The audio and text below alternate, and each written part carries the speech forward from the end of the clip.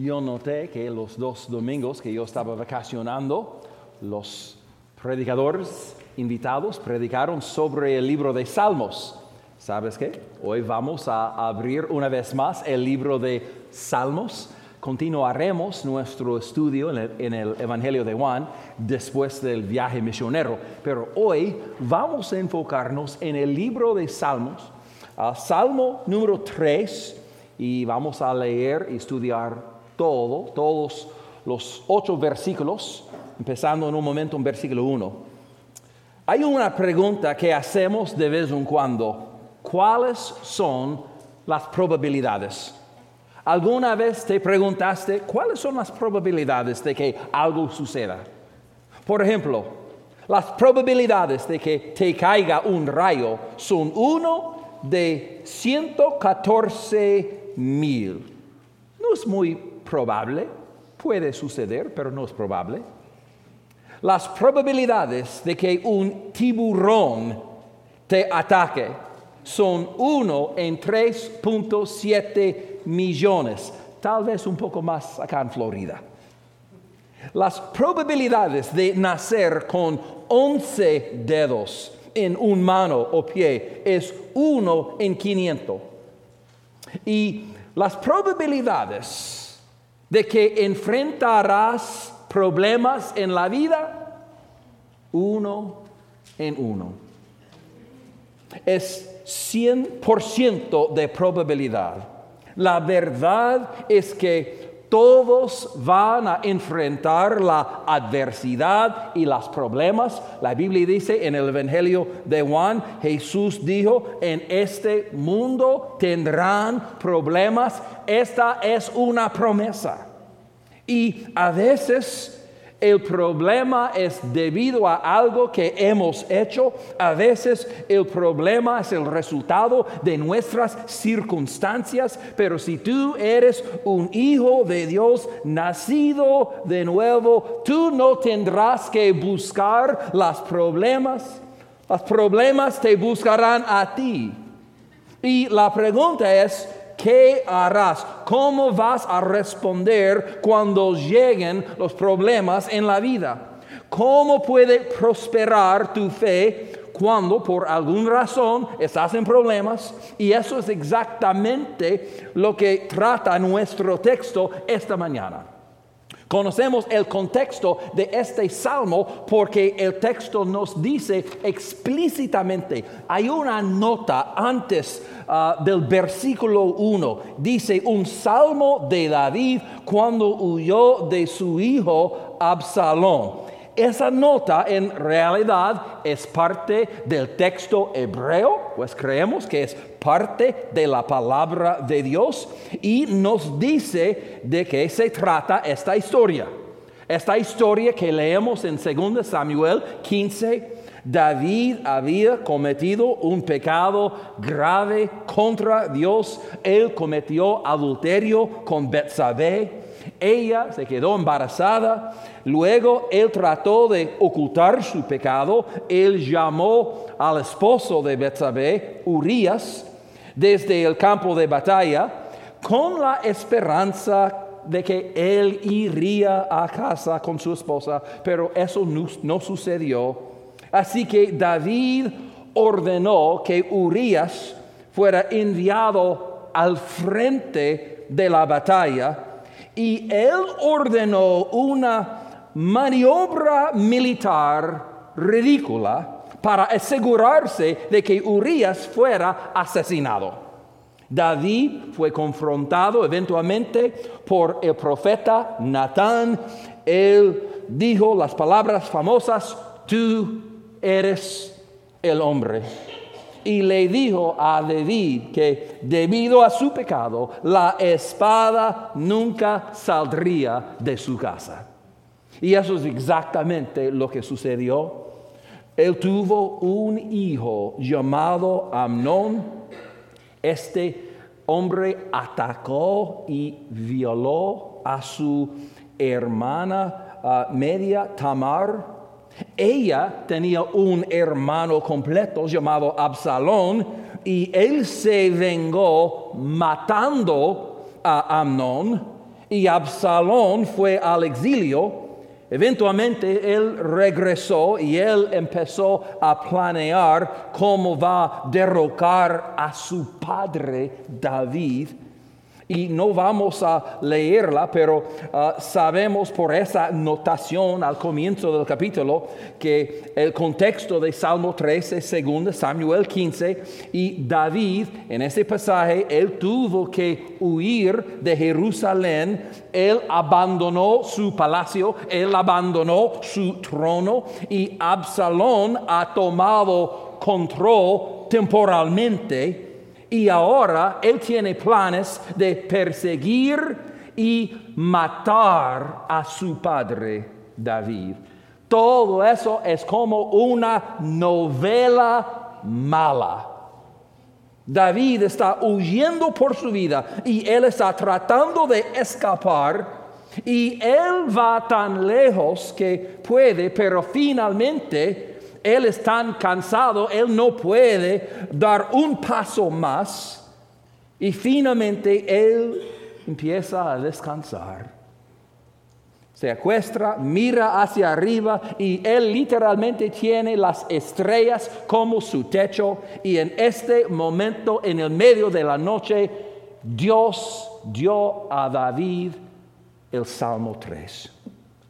Y el Salmo 3 no fue escrito solamente para David, fue escrito para nosotros también, porque nosotros tendremos problemas en algún momento de la vida. Y no solo la vida de David estaba en problemas, su fe también. Y hay 3 cosas que debes hacer si tu fe va a prosperar en tiempos difíciles, en tiempos de adversidad. Primero, hay voces que debes ignorar.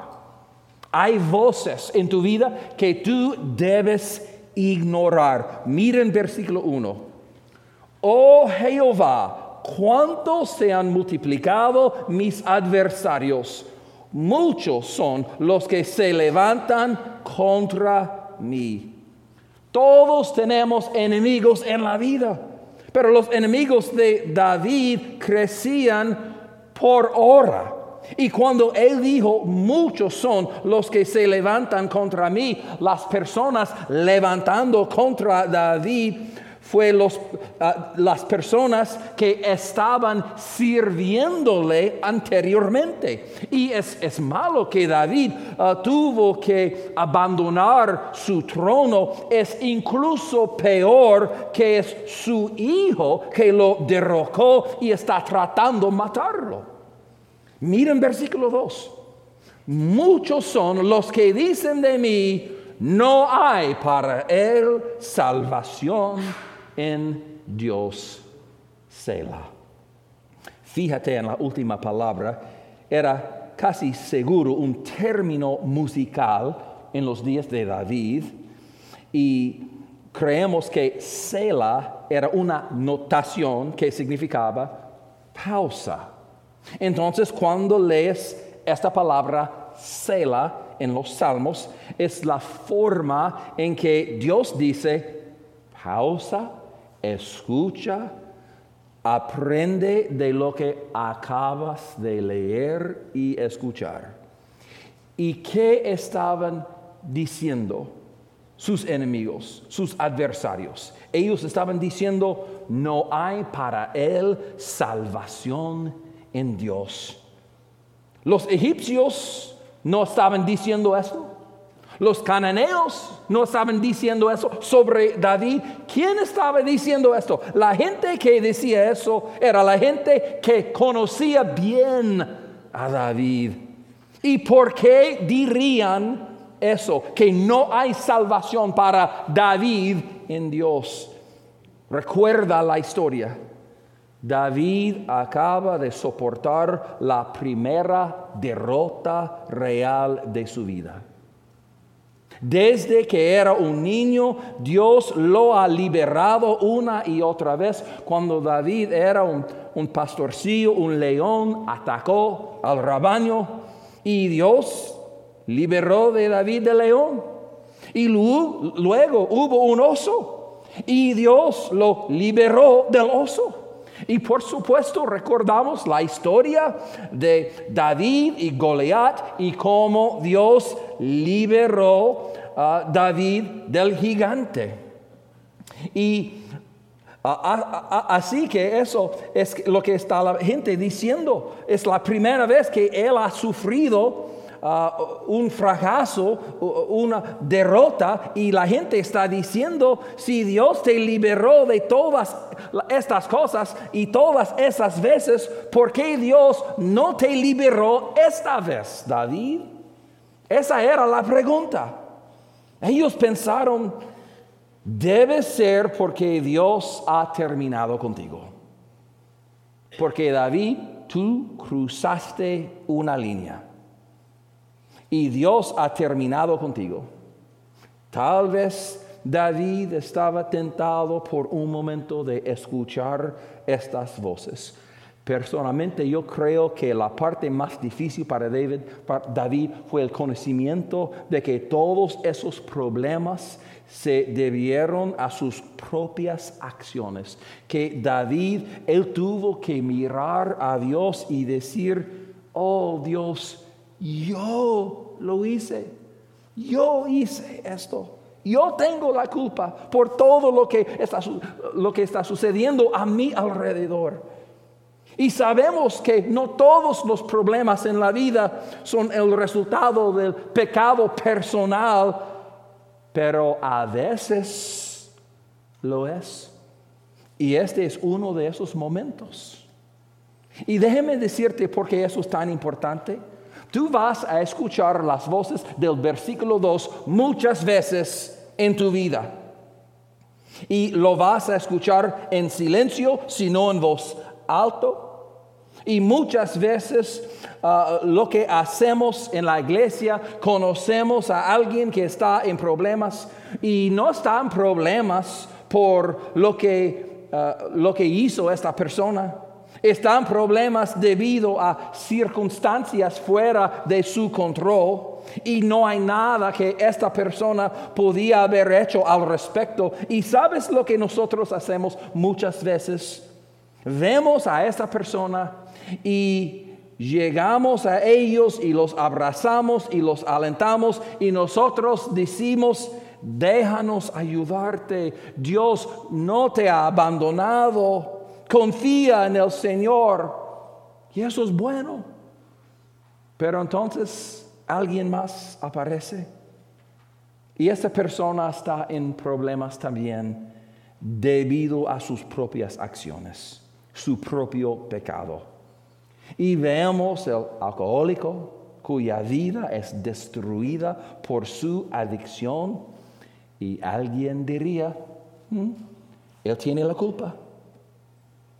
Y vemos el fumador con cáncer de pulmones y alguien diría, él tiene la culpa.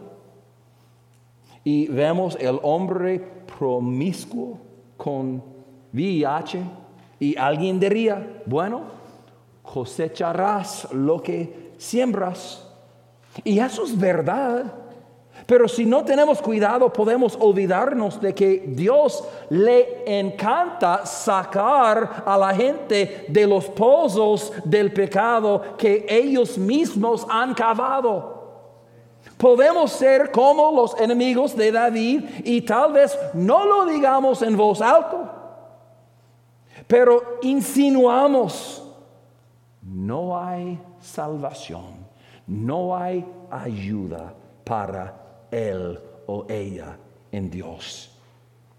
Y esas son las voces que debes ignorar en la vida. Si tú eres un hijo de Dios, nacido de nuevo, y tú caes en el pecado, Dios está dispuesto a disciplinarte. Dios está dispuesto a hacer muchas cosas, pero déjame decirte lo que Dios no hará. Dios no te abandonará.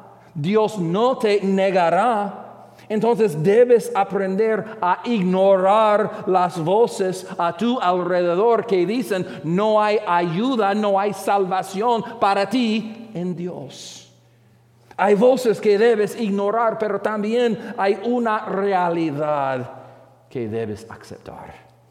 Hay una realidad que debes aceptar. Miren versículo 3. Mas tú, Jehová, eres escudo alrededor de mí, mi gloria y el que levanta mi cabeza. Me encantan esas palabras. Mas tú, en el versículo 3. Mas tú, Jehová.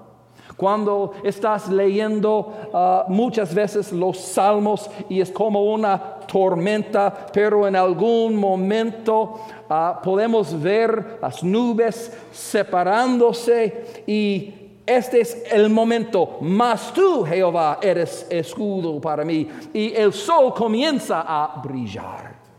Mas tú, Jehová, eres escudo alrededor de mí. Déjame hablar sobre esta palabra escudo en el versículo 3. En aquellos días había dos tipos de escudos diferentes que los soldados usaban. Había un escudo que era un frisbee gigante. Lo amarraste a tu antebrazo como el Capitán América. Este es un escudo que fue diseñado para atacar. Ese no es el tipo de escudo al que se refería David en el versículo 3. Él está hablando del otro tipo de escudo. Este escudo era como una puerta gigante y podrías esconder todo tu cuerpo detrás de este escudo. El enemigo dispara sus flechas hacia ti, pero estás seguro detrás de este escudo. Y lentamente avanzas una pulgada a la vez, pero estás progresando porque te escondes detrás de este escudo. Ese es el tipo de escudo del que David está hablando en versículo 3. Y noten cómo David lo describió. Él dijo, tú, Señor, eres un escudo alrededor de mí. No solo frente a mí, sino alrededor de mí. Si Dios es solo un escudo frente a mí, yo estaré en problemas si las flechas llegan desde arriba. Si Dios es solo un escudo frente a mí, estaré en problemas si alguien me ataca por la espalda. David dice, Dios, tú eres como este escudo, pero en todas direcciones. No importa quién me ataque o cómo me ataquen, no importa de dónde provengan los ataques, tú estás allí para defenderme. Y por lo tanto, cualquier cosa que me llegue primero tiene que pasar por las manos soberanas de Dios. Y si tiene que pasar por las manos de Dios, eso significa que Dios lo usará para cumplir sus propósitos para tu vida. Amén. David dice, Dios, tú eres mi escudo y mi gloria. Si hay algo glorioso en mi vida, David dice, es de ti. Si puedo jactarme de algo, eres tú. Él dijo, tú eres mi gloria y el que levanta la cabeza. ¿Sabes lo que alguien hace cuando está realmente desanimado? Ellos hacen esto. Bajan la cabeza. ¿Ves esto en los deportes? Tal vez un equipo acaba de anotar un gol y este equipo está celebrando y tú puedes ver los otros jugadores con sus cabezas bajadas y a veces tú puedes escuchar a sus entrenadores dicen, oigan, levanten la cabeza, levanten la cabeza. Pero déjame señalar algo más. Es posible que eso es lo que David tuvo en mente cuando él dijo que tú, Jehová, es el que levanta mi cabeza. Pero es posible que hay algo más, porque esta frase, levantar tu cabeza, había aparecido solamente una vez anteriormente en toda la palabra de Dios, en el libro de Génesis. Parece que David está tomando esta frase de Génesis y está aplicándolo a su situación y su vida. Y es la historia en Génesis 40, y yo no voy a leer todo, pero es la historia de José. Y sabemos que José fue traicionado por sus hermanos, fue un esclavo en Egipto y entonces fue puesto en la prisión, fue acusado falsamente. Y cuando José estaba en la cárcel, Faraón envió 2 hombres más al cárcel con José, su panadero y su copero. Y cuando esos hombres estaban en la cárcel con José, una noche ambos tuvieron sueños y José interpretó sus sueños por ellos. Pero escucha lo que José le dijo al copero. En Génesis 40, versículo 13, al cabo de 3 días levantará Faraón tu cabeza. Levantará Faraón tu cabeza y te restituirá a tu puesto y darás la copa a Faraón en su mano como solías hacerlo cuando era su copero. Noten esta frase. Dios levantará Faraón tu cabeza. Cuando José dijo que al copero que en 3 días Faraón levantará tu cabeza, él no estaba diciendo Faraón vendrá para animarte. Tú eres deprimido, pero en 3 días Faraón va a venir y va a hablar palabras alentadoras para levantar tu espíritu. No, eso no es lo que estaba diciendo José. Cuando él dijo en 3 días, Faraón va a levantar tu cabeza, no estaba hablando de aliento, aunque es muy alentador. Él está hablando de restauración. Y cuando David usa esta frase, pero lo aplica a Dios, y él dice, tú Jehová, tú Señor, es el que levanta mi cabeza. Él está hablando de su restauración y él está diciendo por la fe, sí Señor, yo creo que tú vas por tu gracia a restaurarme. Tal vez eres como David, estás sufriendo y honestamente es el resultado de tu propio pecado. Y si ese eres tú, escúchame con atención. Tu pecado pasado y tus fallas previas no cambian el hecho de que Dios está en control.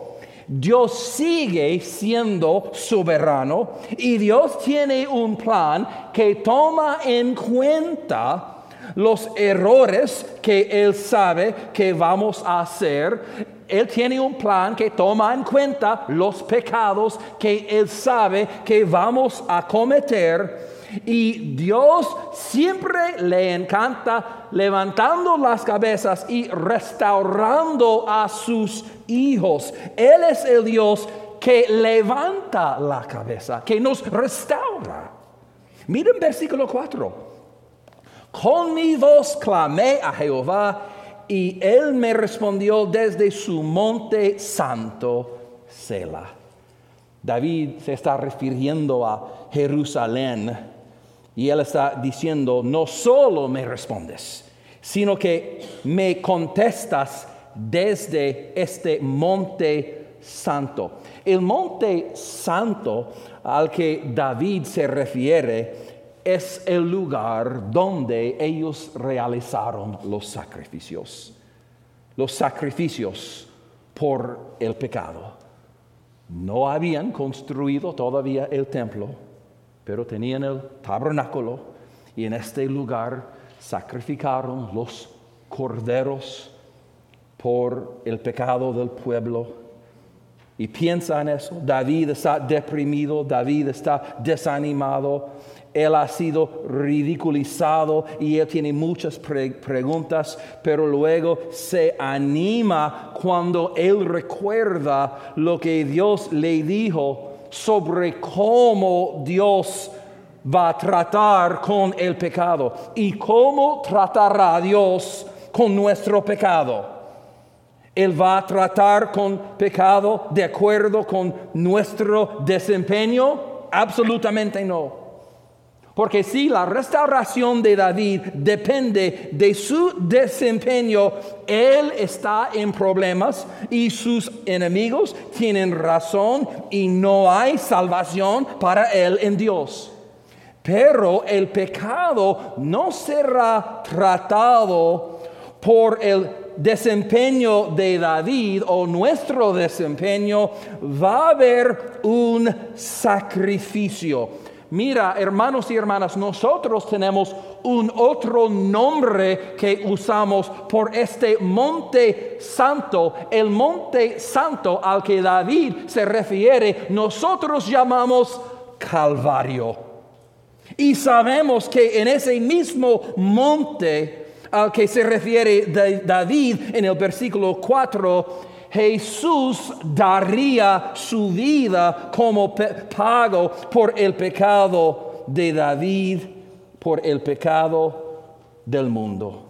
Y Dios no solo responde a David, Él responde desde su monte santo. Él responde desde el lugar del sacrificio. Él responde con una cruz. Y Dios dice, David, aquí está el perdón, aquí está la esperanza, aquí está la vida, aquí está la oportunidad de empezar de nuevo. Hay voces que debes ignorar en tu vida, las voces que dicen que no hay salvación para él en Dios.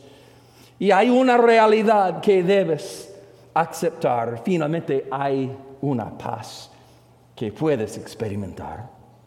Hay una paz que puedes experimentar. Miren versículo 5. Yo me acosté y dormí y desperté porque Jehová me sustentaba. Los enemigos de David lo perseguían y sin embargo él podía decir, mira, he tenido la mejor noche de sueño que he tenido en muchos años. ¿Cómo es posible? Ustedes recuerdan la historia de Pedro cuando iba a ser ejecutado el día siguiente. Y la Biblia dice que esta noche él estaba durmiendo como una roca en su cárcel.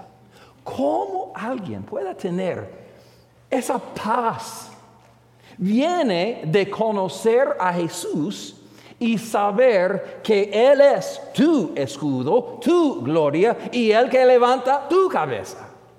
Miren versículo 6. No temeré a 10 millares de gente que pusieren sitio contra mí. Levántate, Jehová, sálvame, Dios mío, porque tú heriste a todos mis enemigos en la mejilla, los dientes de los perversos quebrantaste. Noten estas palabras, no temeré. Ay, David, ¿cómo puedes decir que no tendrás miedo? ¿Quién no tendría miedo en esta situación? David puede decir, no temeré, porque él ha aprendido una lección importante. David ha aprendido que Dios por sí mismo siempre es una mayoría. Dios por sí mismo siempre es una mayoría. Entonces, si Dios está a tu lado, siempre tú estás en la mayoría.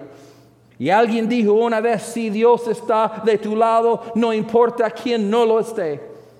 Y si Dios no está de tu lado, no importa quién esté.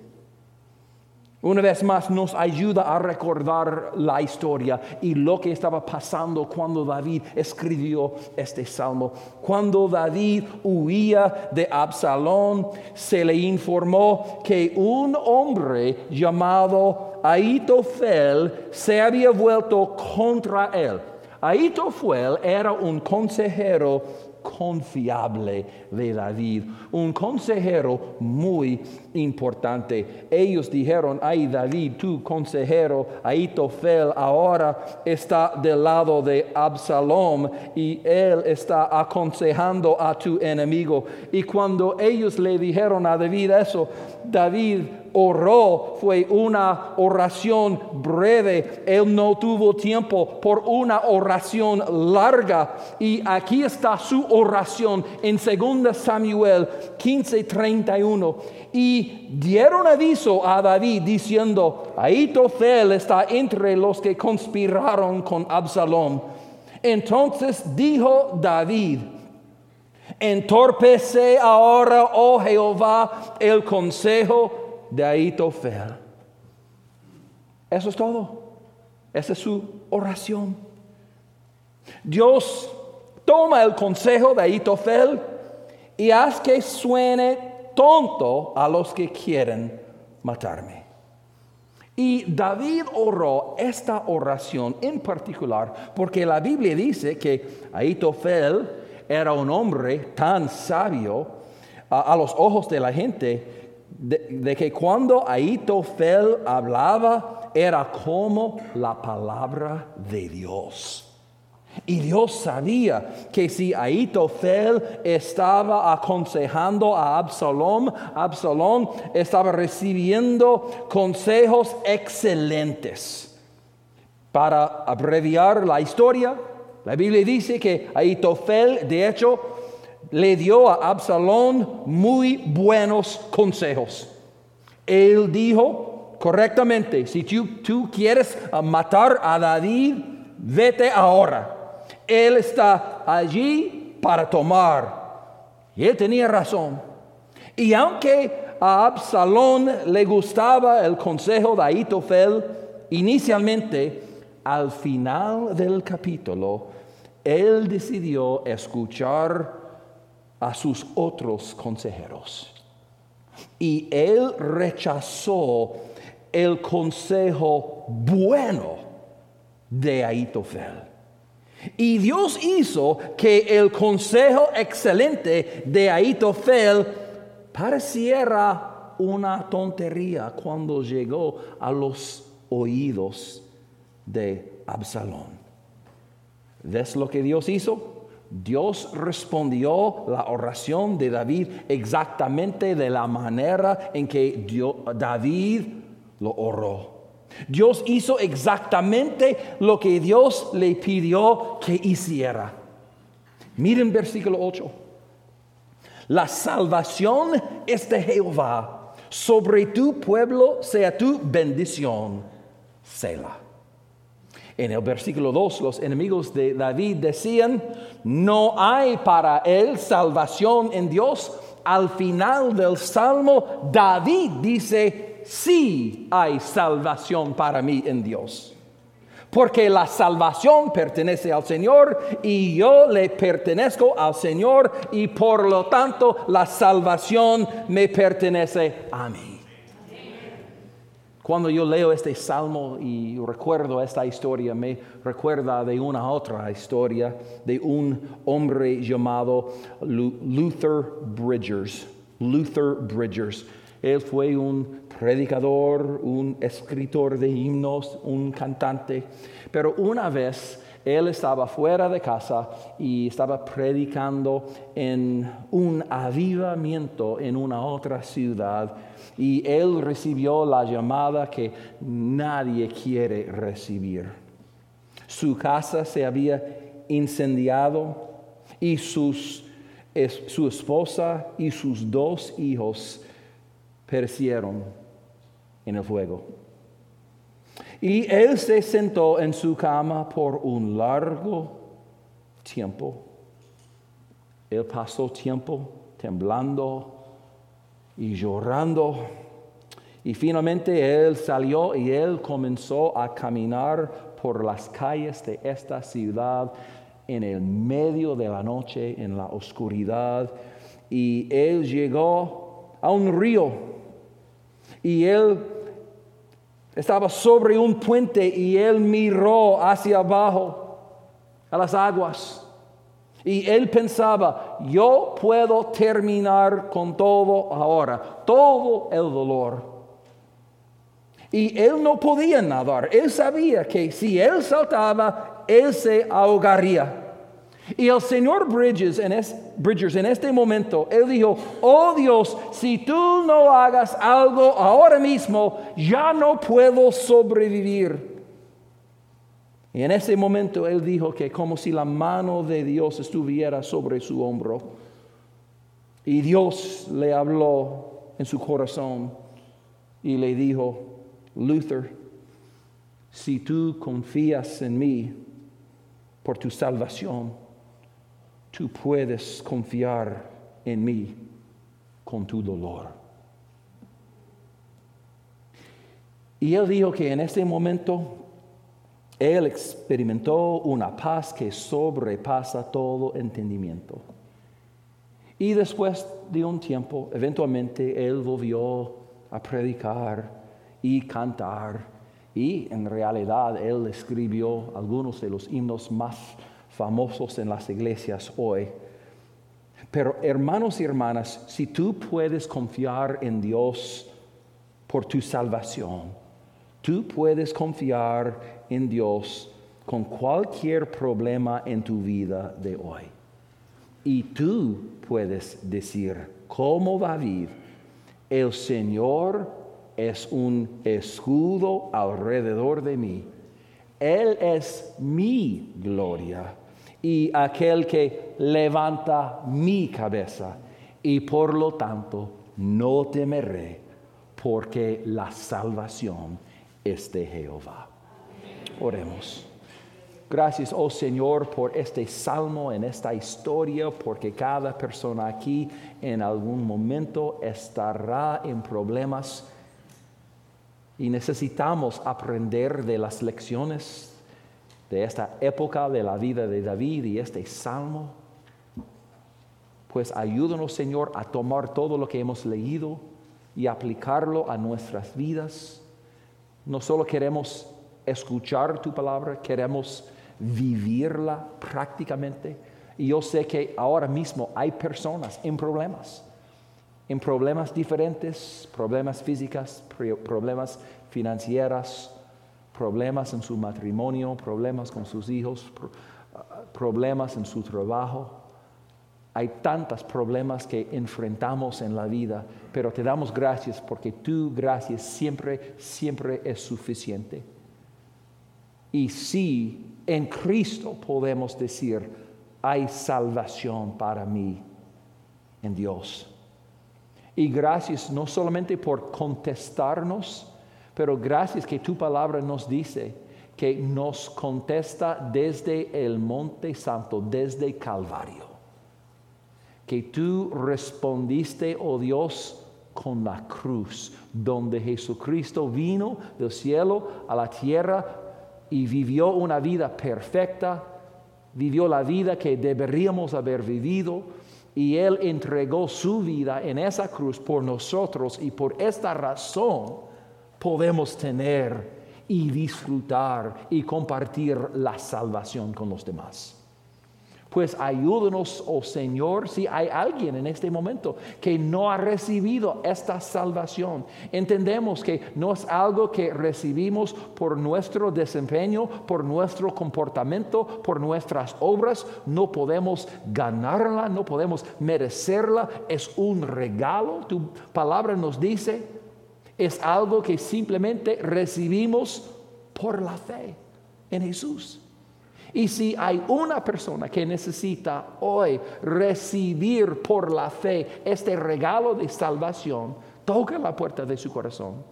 Que en este momento esta persona clamaría a ti, recibiendo por la fe este regalo de salvación en Jesucristo, declarando que Él es Señor. Muéstranos cada persona aquí el pecado que debemos confesar mientras celebramos la cena del Señor en los momentos próximos, y te daremos toda la honra y la gloria.